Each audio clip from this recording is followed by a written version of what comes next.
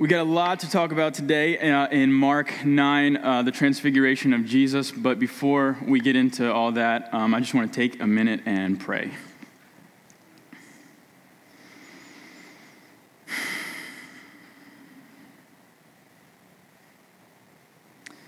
Lord, I just thank you for the day that you've given us. I thank you for bringing us back from Recharge this past week. It was time to just disconnect from the busyness of life and focus on who you are and, importantly, who we are as citizens of heaven. Lord, that's a lesson I think that just applies across the board in any situation or any season that we're in. Remembering that we belong to a kingdom that is not in this world, but that is coming, that you're going to establish in the new heavens and the new earth.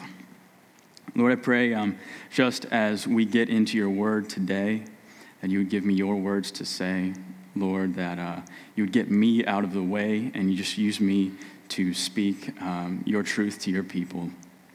Lord, that I wouldn't be afraid or worried about who I might offend or what people will say, Lord, but I fear you most. And Lord, I want to be faithful as your servant to speak your word. I thank you and love you just for who you are. In the name of Jesus, I pray. Amen. Okay, so like I said, we are going to be in Mark chapter 9 today, starting in verse 1. So you can just go ahead and turn there. First, I want to tell you a little bit about something that I've always done in my life. So I hike and I do backpacking, and I've done a lot of different areas and mountains and different levels of difficulty. I remember actually being on like Old Rag not that long ago with the youth, and which is pretty strenuous. And in all these climbs or all these adventures that we've done, I remember one thing that helps me really to just push through some of the difficulty, the sweatiness, the 70-pound pack, which I put too much stuff in, the rock in my shoe, which we don't have time to stop and get out of there, and that is what's in my pack. And more importantly, more accurately, what is coming when I get to the top. See, because I have this tradition, or we establish a tradition, that when we get to the top, we get to stop, we get to have a break, enjoy the view, look at God's creation, and enjoy what we had packed. And in my case, it is a peanut butter, banana, and Nutella sandwich, which if you haven't had that, just try it out. It will bless you in many ways and help you in your hiking experiences. So we're going to kind of look at this idea today in the Transfiguration. We see where the disciples struggled. They had a difficult climb to make, right? Jesus, in fact, promised us that there's going to be trouble in life. There are going to be those that persecute you if you are pursuing Jesus, which obviously means if you're not being persecuted, you might want to take a look at that. And we know that Solomon says in Ecclesiastes 9, he said, the rain falls on the just and the unjust, on the good and the wicked.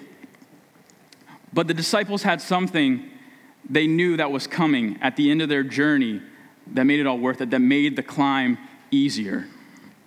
So let's take a look at Mark 9, verses 1 through 13. And if you are able, I would just ask that you stand as we read God's word.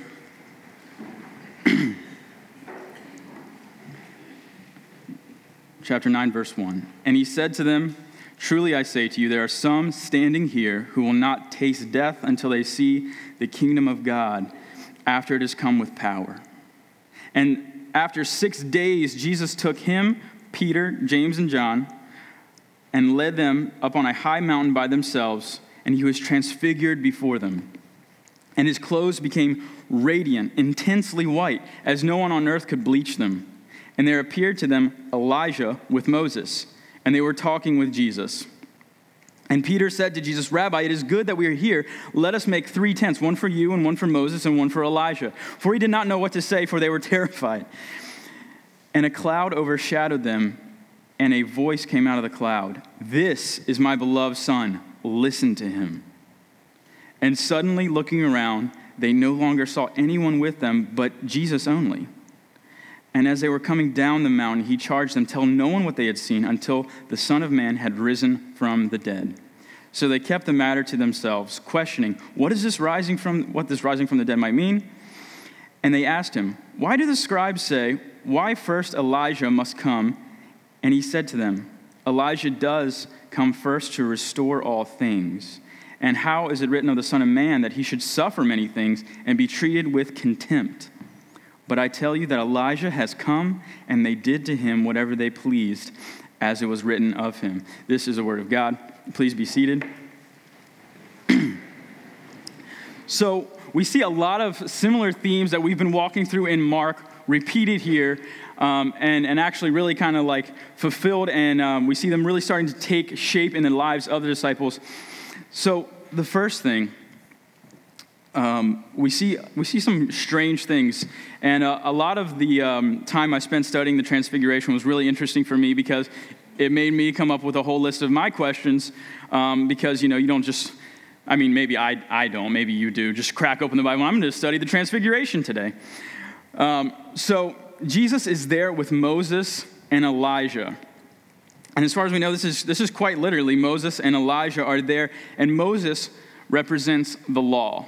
That is the Old Testament law that was given to them in Deuteronomy and Leviticus, that the Israelites had to live out as God's people to be counted as righteous. And then we know that no one could do that, and so there were sacrifices that had to be made in the tabernacle to atone for the people's sins. And then we have Elijah, who represents the prophets, who speak God's word to his people. And then we see an amazing thing happen. We hear, again, the voice of the Lord speaking. This is Father God speaking to Jesus, just like when Jesus was baptized by John. And we hear the voice. He speaks and affirms Jesus as the promised Savior and the fulfillment of the law, saying that now the old covenant gives way to the new covenant. Now, that's not to say that the law was dead and gone, abolished. Jesus said that he didn't come to abolish the law. But actually, what he does there is he raises the standard. Jesus calls us to a higher thing because he tells us it's not about the outward fulfillment, right, which is what the Pharisees were so good at, and which he spent so much of his ministry taking time to kind of break down those ideas, that it is what we do outwardly that makes us righteous before a holy God. Instead, what he does is he talks about the inward fulfillment of the law. But it is fulfilled in Christ, and those who are in Christ Jesus will not come to condemnation under it, right? A lot of times I think we get very caught up in, I can do these things. I'm much better than this person at this or whatever. I'm definitely not as bad at that person or as this person. And we strive to fulfill this law under our works. Just even like the 10 Commandments, we strive to complete these things to please God. But the law tells us that we are completely unable to do it in and of ourselves. And Jesus doesn't even as much care about the outward things that we're doing as he does the heart. He upholds the standard and says, if you have anger against your brother, if you hate them in your heart, you've murdered them in your heart. If you lust after a woman with your eyes, you've committed adultery in your heart, right? So as you go through the 10 Commandments, I think we can, say, well, I haven't murdered anyone. I haven't stolen anything really valuable or anything like that. I haven't committed adultery. But then Jesus raises this question, and then you look inward and have you done those things? And I would suggest if we hold ourselves and compare ourselves even just to those 10 Commandments, we would not come out very well on that. But this is the beauty of the gospel. See, the law shows us our need for a Savior. In Romans 3, it talks about no one is righteous, no one is good. There's no one that does good or seeks after God. But now, because of Jesus, right, and we haven't seen this yet at this point in Mark, but we know now because of Jesus, his perfect life of keeping God's law perfectly in every way, his substitutionary death on the cross, which, by the way, was not just nails in his hands and beatings and blood loss and the excruciating death, which death on a cross is, but it was actually the full wrath of God. And I love the way a speaker we heard this past week said it, and so I'll just fill you guys in on this. He says, imagine a great dam. And by the way, this falls woefully short, but I hope it helps, at least in some way, to imagine the wrath of God that Jesus bore for us. Imagine just a great dam, like the Hoover Dam 10 times over, and it's holding back all this water. And you're standing way down here in the valley, and you're looking up at this dam, you're admiring it, maybe thinking about the immense amount of water that it's holding. And then you see a crack begin, and all of a sudden the dam bursts, and all that water is just coming down, and there's no way to escape it. It's coming for you. And then just before it reaches you, a hole in the ground opens up and just swallows all the water. That's what Jesus did when he took the wrath for those of us who have placed our trust in him. That's what he did, which is much worse than any physical death or punishment or torture that Romans could inflict. So his substitutionary death, his living out the law perfectly for us, and his resurrection, which, by the way, separates him from any other religious figure in history. There's no other resurrections that have taken place. In fact, you can go to the tombs of pretty much any important figure like Muhammad or Buddha, and you can see where their remains are. But with Jesus, we don't have that because he's not there. Because as we're going to take a look at in a minute, he left. He's gone to prepare a place for us, as he told the disciples, and he's coming back again.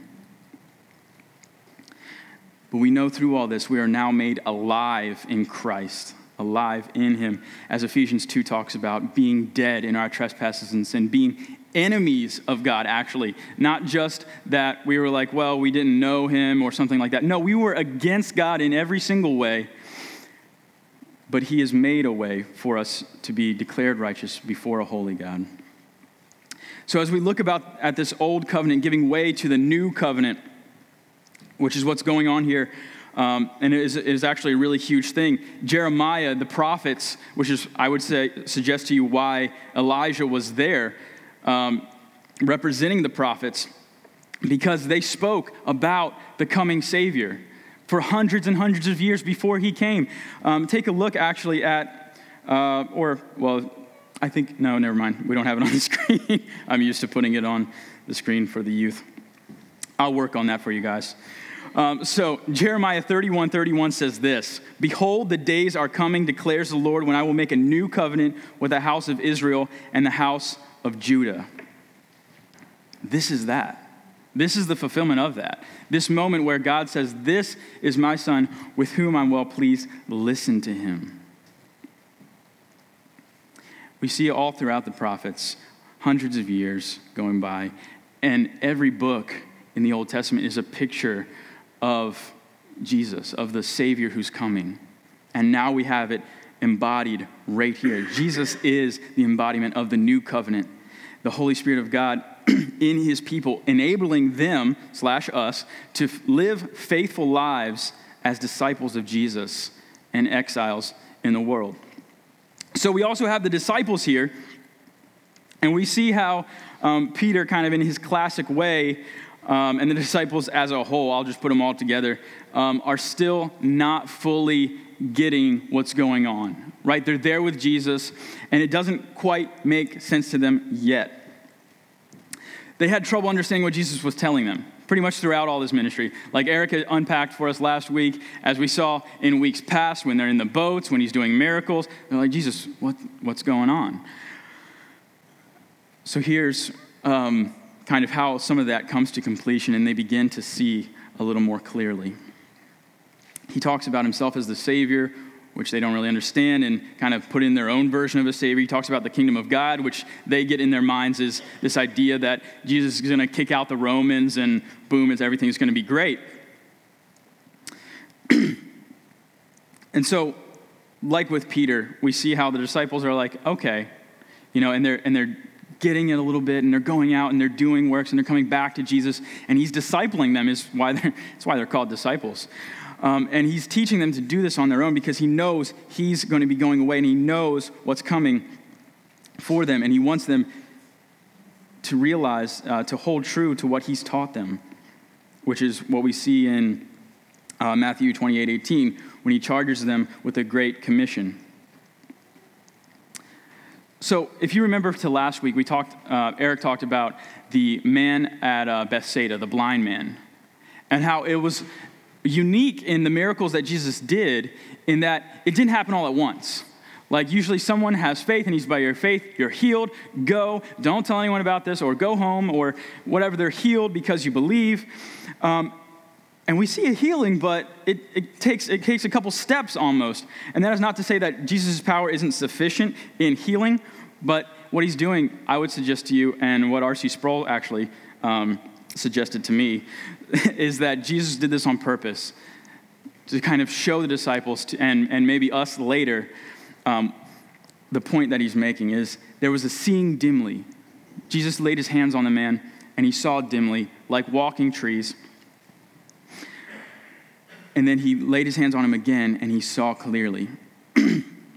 So last week, we see Peter famously declaring Jesus is the Son of God, the Messiah, which is great. Jesus says, "Who do you say I am?" Peter nails it. But right after that, he says, well, you're this kind of Savior. You're my kind of Savior, and my kind of Savior isn't going to go through all that suffering, isn't going to die on a cross and all this thing. And then Jesus puts him in his place saying, "Get behind me, Satan." Lest we think too much of ourselves and not enough of Peter, I would suggest to you that actually we take a look at who wrote the book of Mark, and this was written by John Mark, which I think we talked about when we started this. And it's an account of Peter. John Mark was taking down Peter's words, and Peter uses himself here as an example of, hey, this was a time where I said something dumb. Learn from me here. And so we see that growing and that maturing in Peter later and further down the road when he is an apostle of the church, which is just an awesome depiction of his discipleship and continual maturity in Christ. And don't we do that? Don't we have this one idea of this is my Jesus, this is how he should be, this is how he's going to live, this is what he can do, this is what he can't do. When Jesus doesn't fit in our box, he's so much more than our box could ever contain to begin with. We see this play out in verse 5 on the mountain when Peter says they should build tents. Right? He says, "It's great that we're here, Rabbi, so let us make some tents for you and Elijah and Moses." For he did not know what to say, obviously. And they were terrified, which, seeing the glorified Christ in front of you, that's understandable. But here's the thing. Jesus knew the disciples weren't going to understand everything, and that's okay. Jesus knows that we're not going to understand everything, and that's okay. In fact, Scripture teaches us that there are things in this life we're not going to understand. God's thoughts are higher than our thoughts. His ways are higher than our ways. As Pastor Todd loves to point out, we are maybe aware of 3 things going on in our lives, and God has 10,000 things going on. It's okay that we didn't understand, that the disciples didn't understand then, just like we won't as we follow our discipleship journey towards Christ. He graciously, though, allowed them to see his glory to kind of give them a clearer sight, like the man at Bethsaida. So the late Dr. R.C. Sproul, who now sees clearly, by the way, his Savior, says this: Peter and the other disciples found it difficult to believe that Jesus would have to suffer and die. And they were no doubt troubled by our Lord's teaching that true discipleship involves suffering. Stop right there. True discipleship involves suffering. Ouch. They needed encouragement. They needed encouragement that all was proceeding exactly as God had planned, and that suffering for Christ's sake would be worthwhile. And the beautiful thing that Jesus does here in allowing them to participate in this, to be witness to this event, is that they receive that encouragement. They see the glorified Christ who, after he dies and then leaves again, or raises to life and then leaves again, has promised them he's coming back. They get a glimpse of that future glory to come. It allowed them to see more clearly. Instead of the dim vision that we had seen repeatedly on the boat and with the man at Bethsaida, they see clearly now. And it was something that they would take with them forever. It was something that they would need for the rest of their lives. Because Jesus clearly taught time and time again there's a cost to discipleship and to following him. That's why he says in Luke 9 to take up your cross. He didn't say take up something very comfortable, like a blow-up mattress. He said take up your cross, which is a sign of death and torture and hardship in every way. And I think today, I know today, it is a cost that many are unwilling or maybe too attached to their lives to pay, to give. Jesus never said it was going to be easy to be a disciple of him, to be a follower of him. But that's what separates followers from fans of Jesus. What he did say, though, is that it would be worth it. And if there's any other gospel, by the way, that you hear that says, oh, it doesn't have to be hard, or you don't have to experience suffering in this life or difficulty, that's a false gospel. I'm sorry. And we will continue to call that out. So what Jesus didn't say what would attract the most people, right? There are many times where Jesus does a miracle. He gathers huge crowds. They're following him. They want to make him king. And then he says something like, hey, you have to eat of my flesh and drink of my blood to be a disciple of me. And then they're like, actually, Jesus, we were just here for the bread. And they walk away. That's why I was either the week before last, we talked about Jesus saying, where are you guys going to go? Are you going to leave me too? And the disciples, in a moment of clarity, ask him, where else are we going to go? Who else has life? See, our hope in disciples is not in the life now, which I think a lot of us get mixed up, which I get mixed up. There's a lot of things in this life to hope in. A lot of things are really attractive.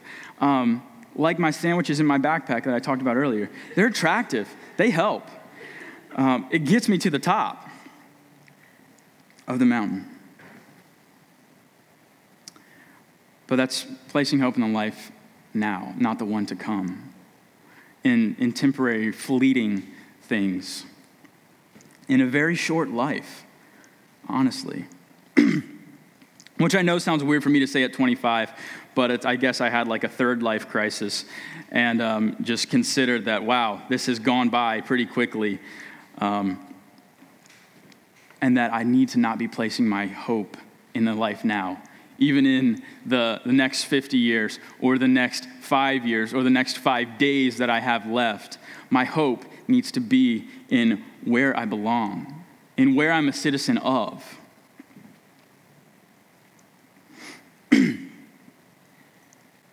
We take a look at Philippians 3:20, which is just awesome. We had a whole week unpacking this idea, and I had started this before then. And so just to see how the Lord works all things together, it says here, but our citizenship is in heaven, and from it we await a Savior, the Lord Jesus Christ, who will transform our lowly body to be like his glorious body by the power that enables him even to subject all things to himself. This is what the disciples just saw.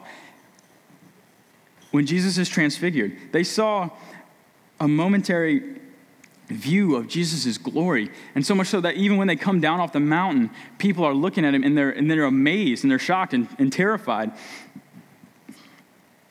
at the glorified appearance of Jesus, which is pointing to the things that are coming for those who believe in him. So they get this glimpse of the future glory. And throughout the gospel, we see the disciples, they have this idea or this version of the Messiah. who's going to come and build an earthly kingdom and throw out the Romans who are oppressing them and deal with the corruption in the government and, let's just translate to this now, maybe deal with all the issues that we have going on economically, get rid of the corruption in Congress, install a great president, himself as our president. See how these things never change? How when Solomon said there's nothing new under the sun, we can look back at those times and they're not that far away. They're not that different. We're not that different. We go through the same things. We go through the same doubt. Something I would encourage you, something that helps me, is when I see the disciples, when I see the people of Israel doing something in the Old Testament, and instead of being like, how did you guys not know? Jesus was right there. Jesus is right here. I need to remind myself, and I don't see just as often as they do. My vision easily grows dim. And I pray for us that we would have that clear vision of what is to come. So Jesus teaches the kingdom of God, which he will establish, is not of this world, but will be part of a new creation. And we don't have time to look into Revelation where he talks about that, but it is awesome. And Isaiah 65 also unpacks what the kingdom of God is like. And I encourage you just to read that. But Romans 8:18 says this, which is when we get back to the nitty-gritty of discipleship and part of this struggle in living our lives with this end in mind. It says, this is Paul writing, I consider that the sufferings of this present time are not worth comparing to the glory that is revealed to us. The apostles, the disciples, had the glory of God revealed to them. And we get to see this in Scripture. We get to see this as we grow in our walk with the Lord. Glimpses of this glory that's coming, the kingdom of God, which we are going to be citizens, which we are citizens of, and which we are going to live and enjoy God perfectly in one day. But the disciples, they struggle through much of Jesus' teaching. And it's just amazing to see how these guys who don't see, who struggle with this, who have their own idea of what Jesus is going to be like, who get called Satan and told to walk away and be quiet, become these amazing apostles of Acts as we see them doing awesome things by the power of God, healing people, casting out demons, preaching the word, and all these things. All by the power of God and growing the church all over the world because they saw a glimpse of the glory of Jesus and knew it was worth it at that moment. It was worth spending their lives for. It was worth living their lives for. Right? I think what we always say is, it's very easy to give your life for something, right? Someone comes through the door right now and it's like, do you believe in Jesus? Yeah, sure, boom, you're gone. But does my life reflect that every day? See, the person I usually need to die to is me, daily. Again, Luke 9. Taking up your cross daily, not one time. They saw this glimpse and they knew it was worth spending their lives living and ultimately losing them for. Because the disciples did to a single, every single one lost their lives for the gospel, minus John, who was still beaten and tortured, and I think boiled alive and lived through it, and then exiled to Patmos, which, so he got off easy, right? They saw that it was all worth it. They knew that an eternity spent with God, the infinite and ultimate source of joy, was nothing compared to the present sufferings that they were experiencing or that they would experience. And the thing is, this wasn't just for the apostles, right? We're like, okay, awesome, that was great for them. They're the super Christians, right? That's what they were supposed to do. Well, to dispel any myths that we might have, there are no super Christians. There's Christian and then not Christian, or there are followers of Jesus, and then there are those who are not. There's one narrow, hard road that leads to life, and another one that leads to destruction. There's no middle ground. There's no third road that's like, well, I can kind of do both things, or, I don't have to do the hard stuff as long as I'm in the pew on Sunday, as long as I give like I should, as long as I'm nice to people at work. There's two roads. We're called to the same thing. This is not our home. We are called to be set apart exiles, strangers, and outsiders. I'll give you this illustration. So everyone's familiar with a boat? Okay, good. That's great. And then boats do very well in the water, right? That's what they're designed for. The principle of buoyancy makes them float. Even huge ships, they excel in the water. Cars don't. Boats do. They were designed for it, right? They were designed to be in it. But here's the thing. Water is not designed to be in boats, right? Then boats don't function very well. In fact, they sink. They go down. Very easy thing to understand, but bear with me for a moment. As outsiders, as exiles, as people who are called to be set apart, to be holy for God, we're called to be boats in the water of this life, of this world, right? Navigating, steering, doing whatever we are called to do by God, being obedient to His will, and trusting Him and knowing that His will is the best. But we're not called to have water in our boat. I think that's where we get mixed up. That's where that idea of a third road comes from, is, well, my boat still floats with a little bit of water in it. I don't have to start bailing yet. We're still going, maybe not as fast, maybe not as well. We're not sinking yet. We're called to be boats in the water, not to have water in our boat. We're made to glorify God and enjoy Him forever, plain and simple. So whenever you're asked or have trouble finding your purpose, that's what it is. We're made to glorify God and enjoy Him forever. That's why God created Adam and Eve. That's why He made all of creation. That's why we are here. But I think a lot of times we don't think about those sort of things. See, Francis Chan and John Piper, they talk a little bit about retirement plans, right? And they probably don't have very popular opinions on them. But they say something to the effect, and I would encourage you to maybe look that up. They say something to the effect, are you planning for the next 50 years, right? Which is wise. Are you planning for the next 30 years, maybe the next 20 years? Or are you planning for the next 1,000,000 years? There's wisdom in being good stewards with what we are blessed with in this life. But as Jesus taught, we are to use all that we have for His glory and His kingdom that's coming. I want it said of me that maybe, I was wise with the stuff that I was blessed with, and so I spent it all for His glory, for His kingdom, for His purpose in my life. And maybe that doesn't set me up for the last 20 years of my life, whatever that looks like. Maybe I spend it in a cardboard box until He calls me home. But wouldn't that be a great thing to be able to present to Jesus? It's like, look, I had all this and I gave it. I left it all on the field because this wasn't my home anyway. It wasn't where I'm supposed to be to begin with. I'm just passing through. Being eternally minded, keeping that end in focused, that top of the mountain, if you will, makes denying now easier. Whatever it is that God has called us to deny, it makes it easier.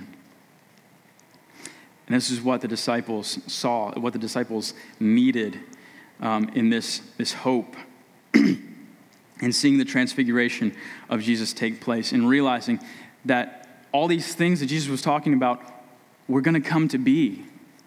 And yeah, He hadn't died yet. They still didn't know what He meant when He said the Son of Man should suffer and be treated with contempt and die. And they questioned when He said, what does it mean that He's going to come back to life? But this helped them to see clearly. My prayer for us is that these same things would be said of us as a church, that we would see clearly where our home is, where we're going, that we would be set apart outsiders, exiles in this life, that we would be eternally minded, which helps us to deny, to give up, to take up that cross and follow daily. Let's pray.